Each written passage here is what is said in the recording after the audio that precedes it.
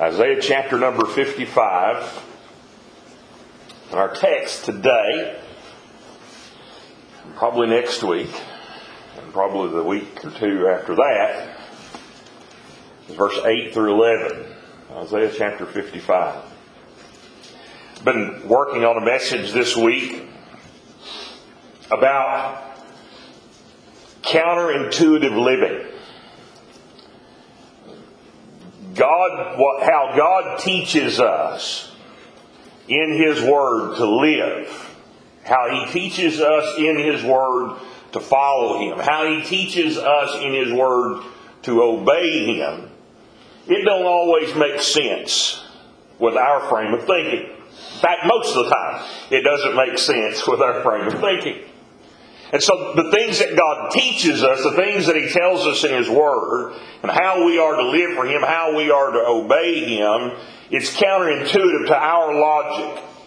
And the reason it's counterintuitive to our logic, counterintuitive to worldly wisdom, is because that's all tainted by sin. That's man's sinful nature. And so the realities of what God declares to us in His Word and how we're to follow after Him doesn't always line up with how we think or how we feel about a particular situation. I had one message prepared with some examples of those counterintuitive disciplines that God gives us in His Word. Just 4 or 5. Couldn't get all of them. That would take years to get all of them. But I was just going to take 5, big ones that we see most commonly in the Scripture. And then last night at 10 o'clock, it's expanded now into, not a year, but expanded into some, into a little deeper study into it. So I don't know exactly how long we're going to go here in this particular passage as we look here at what God speaks concerning Himself here in Isaiah chapter 55.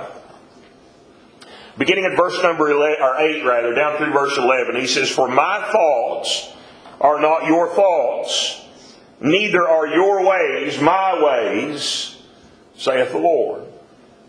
For as the heavens are higher than the earth, so are my ways higher than your ways, and my thoughts than your thoughts. For as the rain cometh down, and the snow from heaven, and returneth not thither, but watereth the earth, and maketh it bring forth and bud, that it may give seed to the sower, and bread to the eater, so shall my word be that goeth forth out of my mouth. It shall not return unto me void, but it shall accomplish that which I please, and it shall prosper in the thing whereto I sent it. My ways are not your ways. My thoughts are not your thoughts. What I say is going to happen is going to happen." Okay, that's what God tells us. In a nutshell here, that's what He tells us in this passage. My ways are not your ways. My thoughts, not your thoughts. And the way I say it will happen, will happen. And so that's important for us to understand when we see these things in the Scripture that are seemingly contradicting to our mindset. When they are contradicting to how we think things ought to be done, or how we think they ought to pan out, or how we think it ought to work this particular way, God's Word spells it differently to us. And very clearly, most often. It is those counterintuitive thoughts and how He words it and gives it to us that really it challenges us in our own thinking. And if we can get a hold of this principle, of this reality, it changes the way we do life. It changes the way we do life. Because what it does is it keeps us from depending on our own thinking. It keeps us from depending on our own logic and our own wisdom, and focus wholly on what God says to do. And follow Him. Submitting ourselves to Him. Even when it don't make sense. Even when it seems like, Lord, I think I've got a better plan than you. I think I can work this out better than you. Although we'd never say that with our mouths. It's just how we do. It's how we act. Right? If we get a hold of this reality, to do it the way God says to do it, to do it the way He declares in His Word, it'll change the way we live every day. Submitting ourselves to Him, submitting ourselves to His Word. But also the promise that He gives us there in verse number 11. We often use that promise in regards to delivering the message of God's Word. He promised it will not return unto Him void. And so it goes out, we know God's going to use it. But it's deeper than that. And this is what He's saying here, how deep truly this is, because what He's telling is, you do what I say to do, it'll work just exactly the way I want it to work. You follow, you submit yourself to how I've said to do it, and you'll see I work it out exactly the way it's going to work out.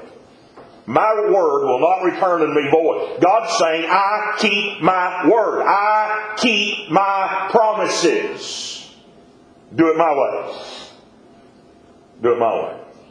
Now, the Sermon on the Mount is full of this. And I've been studying through the Sermon on the Mount. We've been looking at prayer on Sunday afternoons and on Wednesday nights. Been looking at the Lord's Prayer there, or the Lord's Prayer, the model prayer, which is often called the Lord's Prayer. And we've been looking at that passage of Scripture, and I've been reading around in the Sermon on the Mount otherwise, and we see a lot of those counterintuitive things that the Lord teaches there. In fact, you'll see a bunch of them there in the Sermon on the Mount, Matthew chapter 5 through Matthew chapter 7. And there's several times that the Lord says, ye have heard it said. Ye have heard it said. This, whatever it is.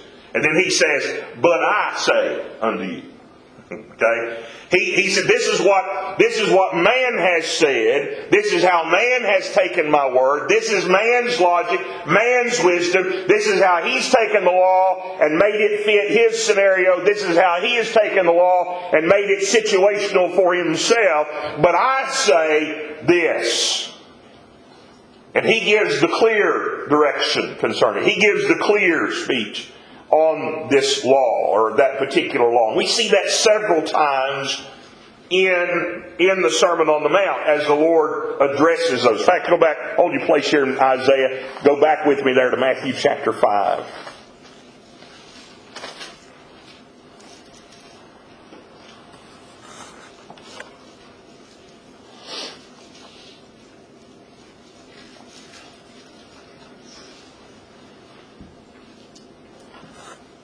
Matthew chapter 5, verse 21 is one of the first ones that He says there. He says, ye have heard that it was said of them of old time, thou shalt not kill, and whosoever shall kill shall be in danger of the judgment. That's Scripture. That's right. It's exactly what the law says. But I say unto you,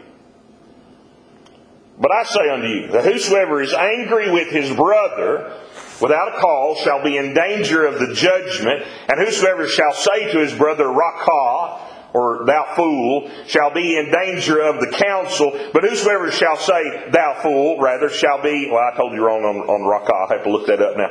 But he says there, whosoever shall be in danger of the council, whosoever shall say, thou fool, shall be in danger of hell fire. You see. And so he shows that there's more than just what's being said there. There's more than just what's being declared. Verse 27, he says, ye have heard that it was said by them of old time, thou shalt not commit adultery. But I say unto you that whosoever looketh on a woman to lust after her hath committed adultery with her already in his heart. If thy right eye offend thee, pluck it out, and cast it from thee. For it is profitable for thee that one of thy members should perish, and that thy whole body should be cast into hell. And if thy right hand offend thee, cut it off. Cast it out, cast it from thee, for it is profitable for thee that one of thy members should perish, and not that thy whole body should be cast into hell. It hath been said, whosoever shall put away his wife, let him give her a writing of divorcement. But I say unto you, And whosoever shall put away his wife, saving for the cause of fornication, causes her to commit adultery. And whosoever shall marry her that is divorced committeth adultery. Again, ye have heard that it had been said by them of old time, Thou shalt not forswear thyself, but shalt perform unto the Lord thine oath. But I say unto you, swear not at all, neither by heaven, for it is God's throne. And so there are these issues that are brought in the law. And he goes on. There's several others there in the Sermon on the Mount that he speaks to these. Some of them he's speaking plainly. This is what the law says. Others he puts the Pharisaical spin on it, that they added to the law. And then he always comes back, but I say unto you. But I say. But I say. What's he saying? What is he saying when he says, but I say? He's saying the same thing as what Isaiah 55 says. My ways are not your ways. My thoughts are not your thoughts. I'm higher than you. He is declaring here, he is the lawgiver. He is declaring here, he is God. That's what he's declaring to them. He is declaring his deity in this Sermon on the Mount as he's giving it to them. He is declaring he's the one who declares the meaning of the law, you see. And we can see these things as he's going through. And we can hear as we read through these, but ye have heard, ye have heard, ye have heard. We can read through and hear those things and say, yeah, I know that scenario, I know that situation, I know that scenario. But wait a minute, Lord, what do you mean I can't be angry with my brother? Do you know what that dummy did? And we start, in our thinking, in our frame of reference, we have our excuses, our workarounds concerning the laws of God. We have our ways of getting around the commands of God. We say, well, yeah, of course. Yes, that's what God requires. That's what God has declared. That's what everybody should do. But God understands my situation.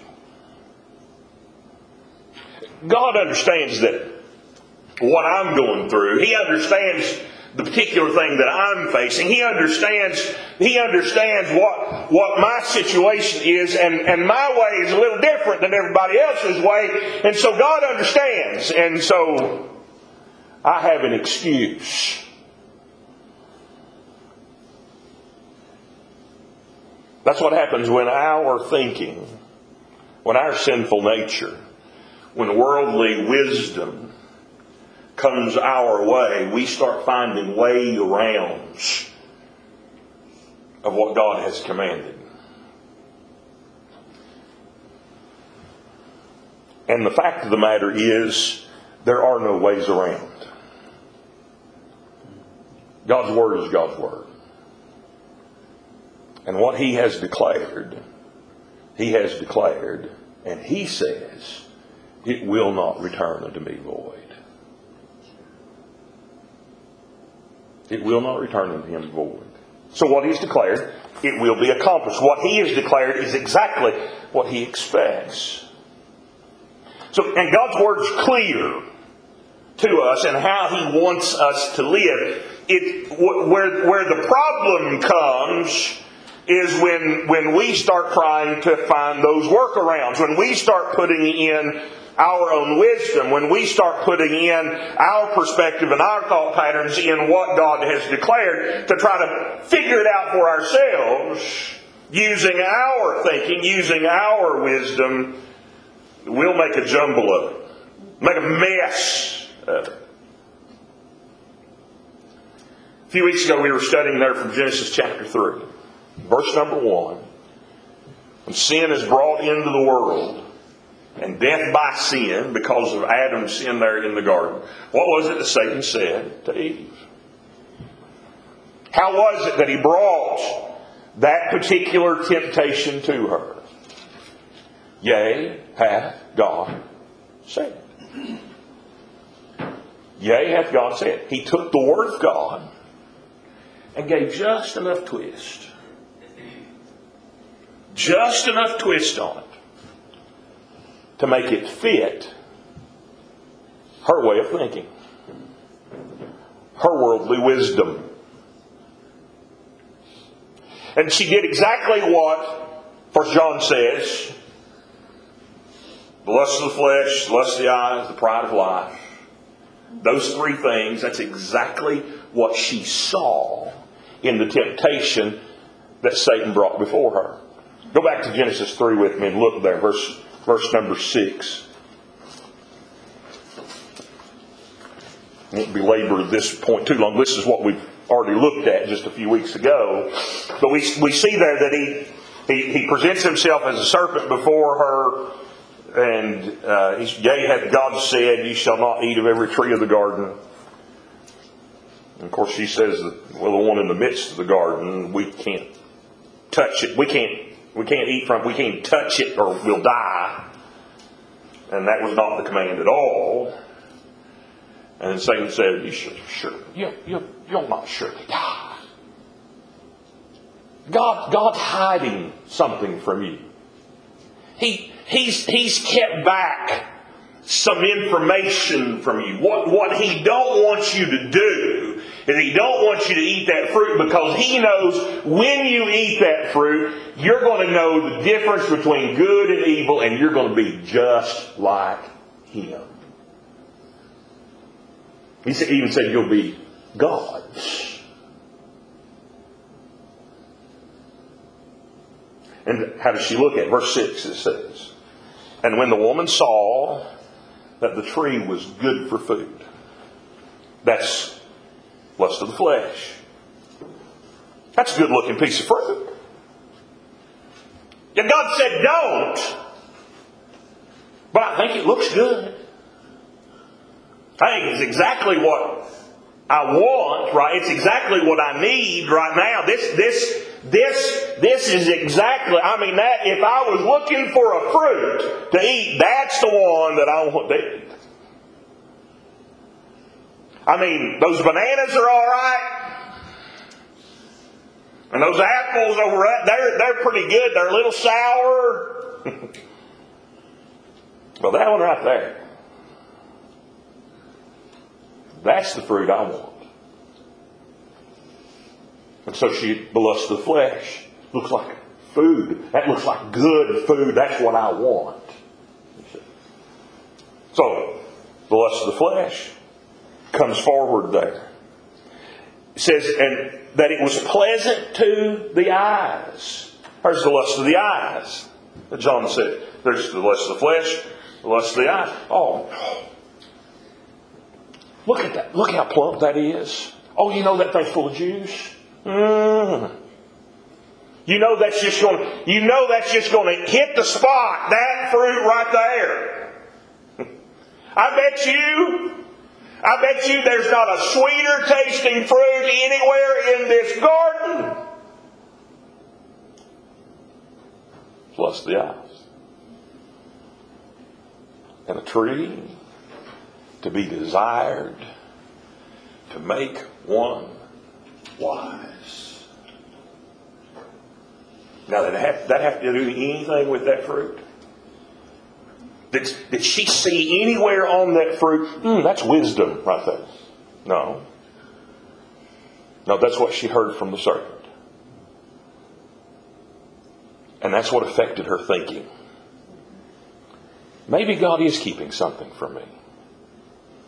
Maybe if I do it God's way, I'm missing out. Maybe if I'm following what God says to do, that He's holding me back. And I don't want to be held back. I want to have the fullness that I can get from that. If I have that, that's going to make me wise. Lust of the flesh, lust of the eyes, pride of life. Every sin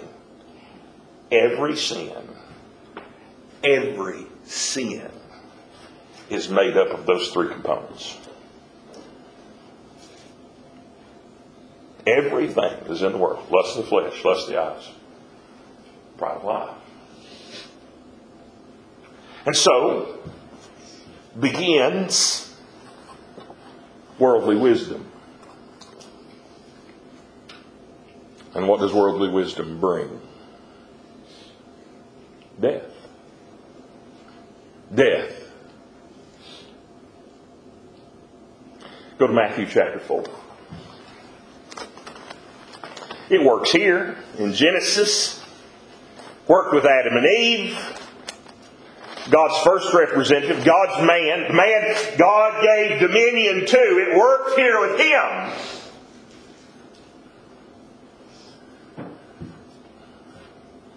Maybe I can get the Son the same way. Now, how foolish is this on Satan's part? Really? How foolish is this? I mean, we can see. Now, understand, Satan is no dummy. Satan is no dummy. He's much more powerful than you are. Understand that. He has great power. He's no dummy. But he's a fool. Because he thought, Isaiah chapter 14, he thought, I can be bigger than God. The created, saying of the Creator, I think I can be bigger than Him. I think I can be exalted above Him. I think I can set my throne above His throne. I think I ought to be God. That's Satan's thinking. Now, Satan found out very quickly, no, that can't be. No, that's not going to happen. No, I don't have that ability. So now what does he do? He comes at God's people with the exact same thinking. But here again we see the foolishness of this. Because here Christ Jesus comes in flesh. Now Satan understood. He understood, yes, He's God, but He's also man. And we struggle with that understanding. I mean, it's hard to put together the fact that Jesus was all man and all God at the same time. That He, in ways, limited Himself to be present in the man, that He might be able then to live that perfect sinless life, go to the cross for us, die in our stead, and be that salvation for us. That there was limits that He put on Himself in order to do that, and that's hard for us to put together in our minds. Because even though He put those limits on Himself, He still remained God and still remained man at the same time. He is the God-man. Even while a babe in the manger, He's still holding all of creation in existence. So it's hard for us to fathom the realities of this. But Satan understood. Satan saw. He's a man. He's a man. He took upon Himself flesh, dwelt among us. He saw that nature of man in Him. Not the sinful nature, but the reality of man being in Him. That He was man. And the Lord in His manhood, here in Matthew chapter 4, He is weak physically.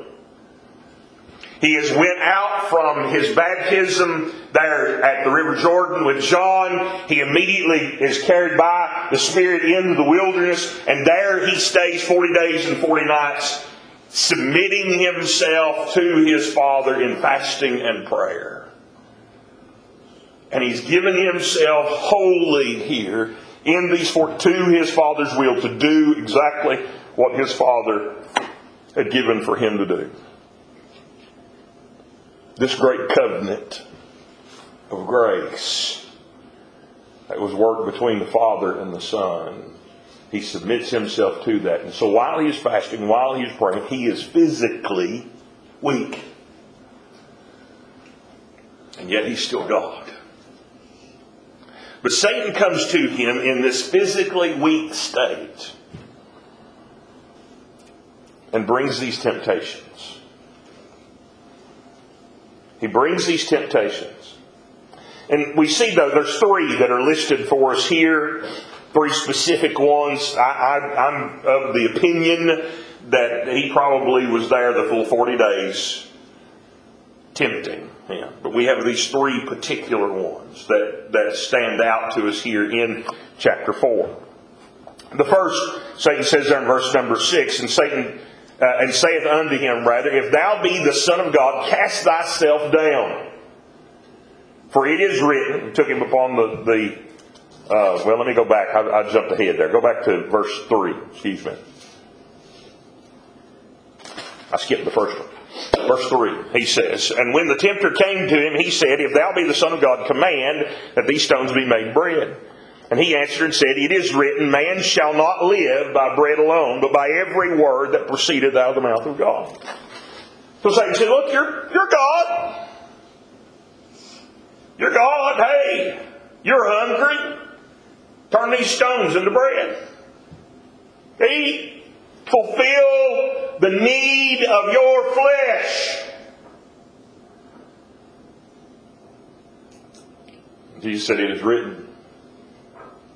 It is written, man shall not live by bread alone, but by every word that proceedeth out of the mouth of God. He was not going to do anything to fulfill the need of his flesh, but rather to give everything to the direction of his Father. Now, later on, he's going to make bread. What's the difference here? Here, it would be for himself.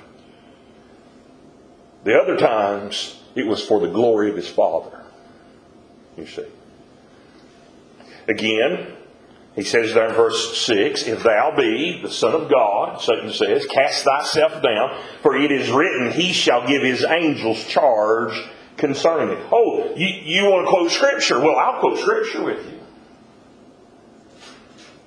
Satan says, just throw yourself. He took him up on the pinnacle of the temple, that great height. It was well over 100 feet tall there and at that particular location. And he takes him up there upon the pinnacle of the temple and says, hey, you just throw yourself down.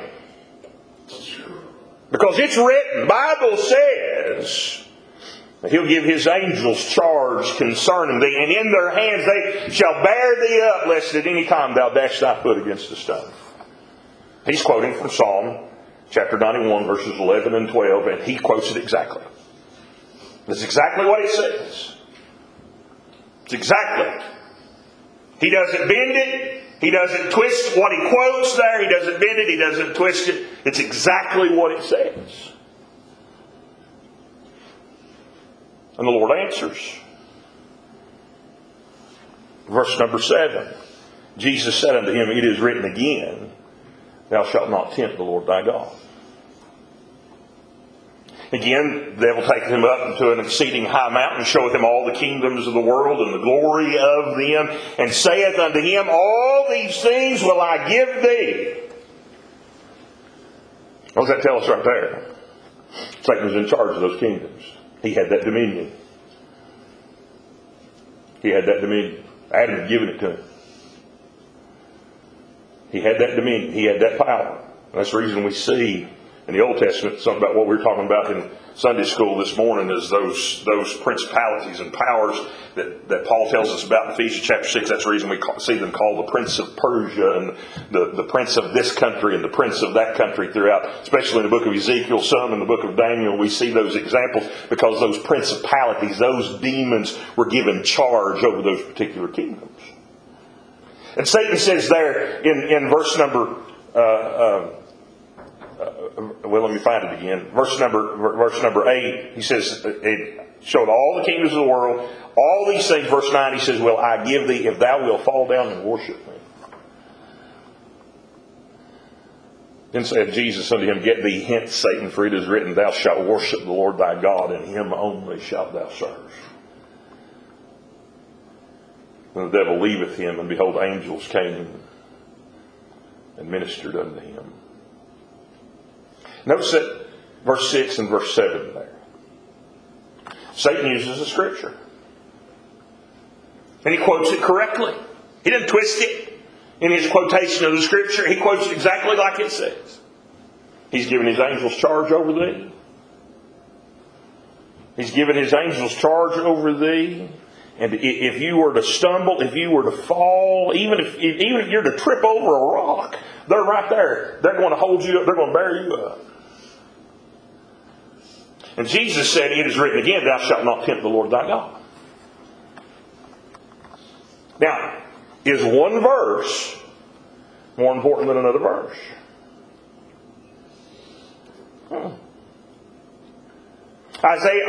Psalm 91 is just as much God's Word as Deuteronomy 6:16 that Jesus quotes. Just as powerful, just as true, just as sure. So the difference here is not in the Word. It's not in what God has declared. The difference is in the usage of it. The intent and the way that it is used.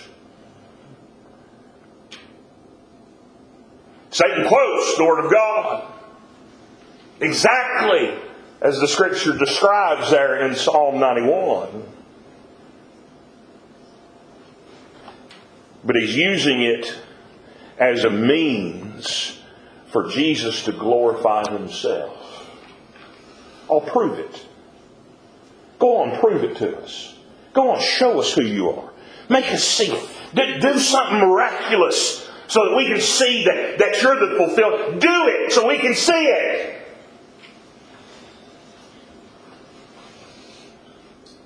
And Jesus says, thou shalt not tempt the Lord thy God.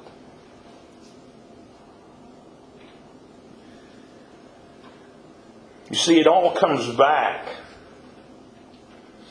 It all comes back, and where it becomes counterintuitive to us when we're looking at these passages, and like I said, Lord willing, next week we'll delve into these 4 or 5 that we get, as many as we can get through in an amount of time. But we see these things, and they seem counterintuitive to us because we're trying to apply our reasoning. But the reality is, when we apply our reasoning, when we apply worldly wisdom, when we apply worldly counsel to what God's Word declares, what God's Word says, in order to get out of it what we think is best or what we think we want to get out of it, what happens is we make it something that it's not. We twist it so that it's not what the Scripture declares for it to be. You see. And so it all comes back to what is our intent with the Word of God. And the test that we have for that is, what is my purpose? What is my purpose? Now, quite frankly, sometimes it's hard to figure out what our purpose is. We might think we have a right purpose in our searching out what it is and how it applies to me. We might think that if I go this route, if I'm searching this out, I'm truly trying to figure out how it applies to me here. And we might think we have good intention in doing so. But ultimately, we have the test for it is for us to look, as we look at the Scriptures, as we interpret the application for us in our lives, the chief thing, the chief test that it has to pass is, will this glorify God in my life? Will this bring glory to Him through me? That has to be the test. Oh, it may make sense here, and it may make sense right here, and it may fit perfectly to what I'm thinking over here, but the ultimate test can't be those things. It has to be with God in view. Does it glorify His name? Will it bring glory to Him through me? That has to be our test. It cannot be about us. And at the same time, we cannot use the Scripture with the purpose to manipulate. Not the purpose of manipulating ourselves, or a purpose to manipulate someone else. We're not to use the Scriptures to condemn. We let God do that.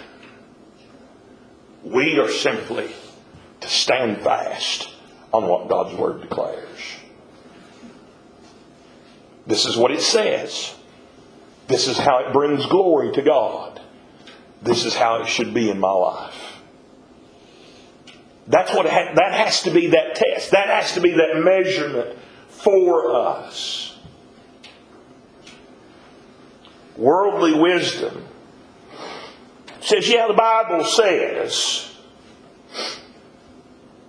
but surely God has in some way allowed me a workaround, a slide through, because He understands the situation that I'm in. He understands the problems that I face. He understands what I went through. He understands how I feel in this particular thing.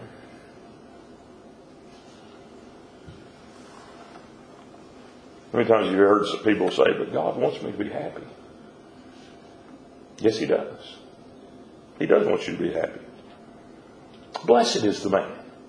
Blessed is the man. Blessed is that God wants you to be happy. Yes. But how does He say that we are made happy? By doing His Word. By doing His Word. We won't find happiness in worldly wisdom. We won't find joy in our frame of thinking. We find it in the Lord Jesus Christ. We find it in doing His Word. Doing it His way. Even when it's hard to reconcile. Even when it doesn't make much sense. Do it God's way. Do it His way. Do it as He has declared. When God's way seems backward from my way, when His way is the opposite of the way I think it should be done, then I have to ask the question,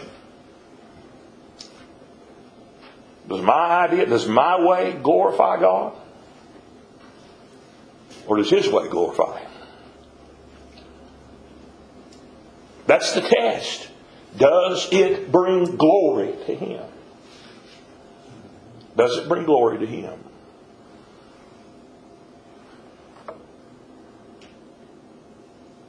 John 17, verse number 4. John 17, verse number 4.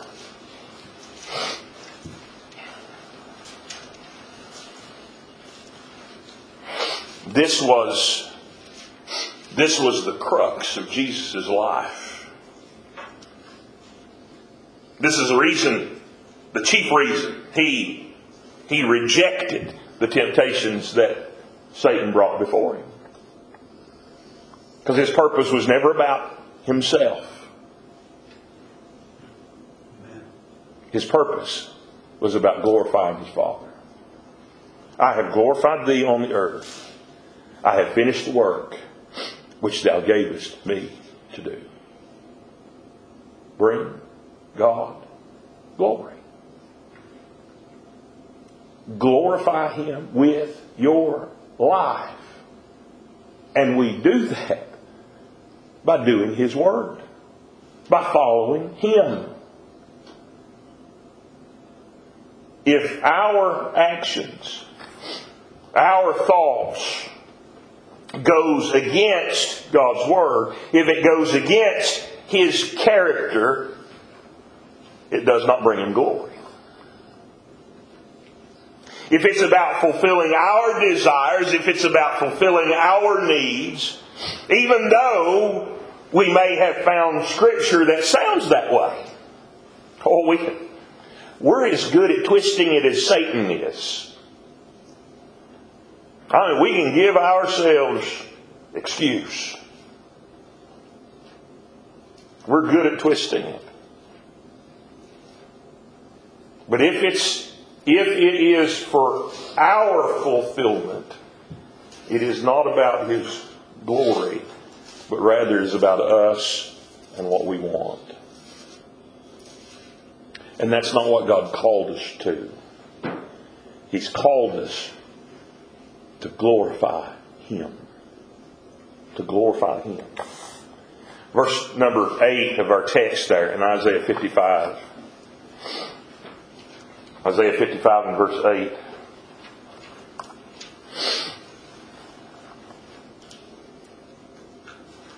For my thoughts are not your thoughts, neither are your ways my ways, saith the Lord. Worldly wisdom is tied up in our sinful natures, so that we cannot depend on our wisdom and our logic.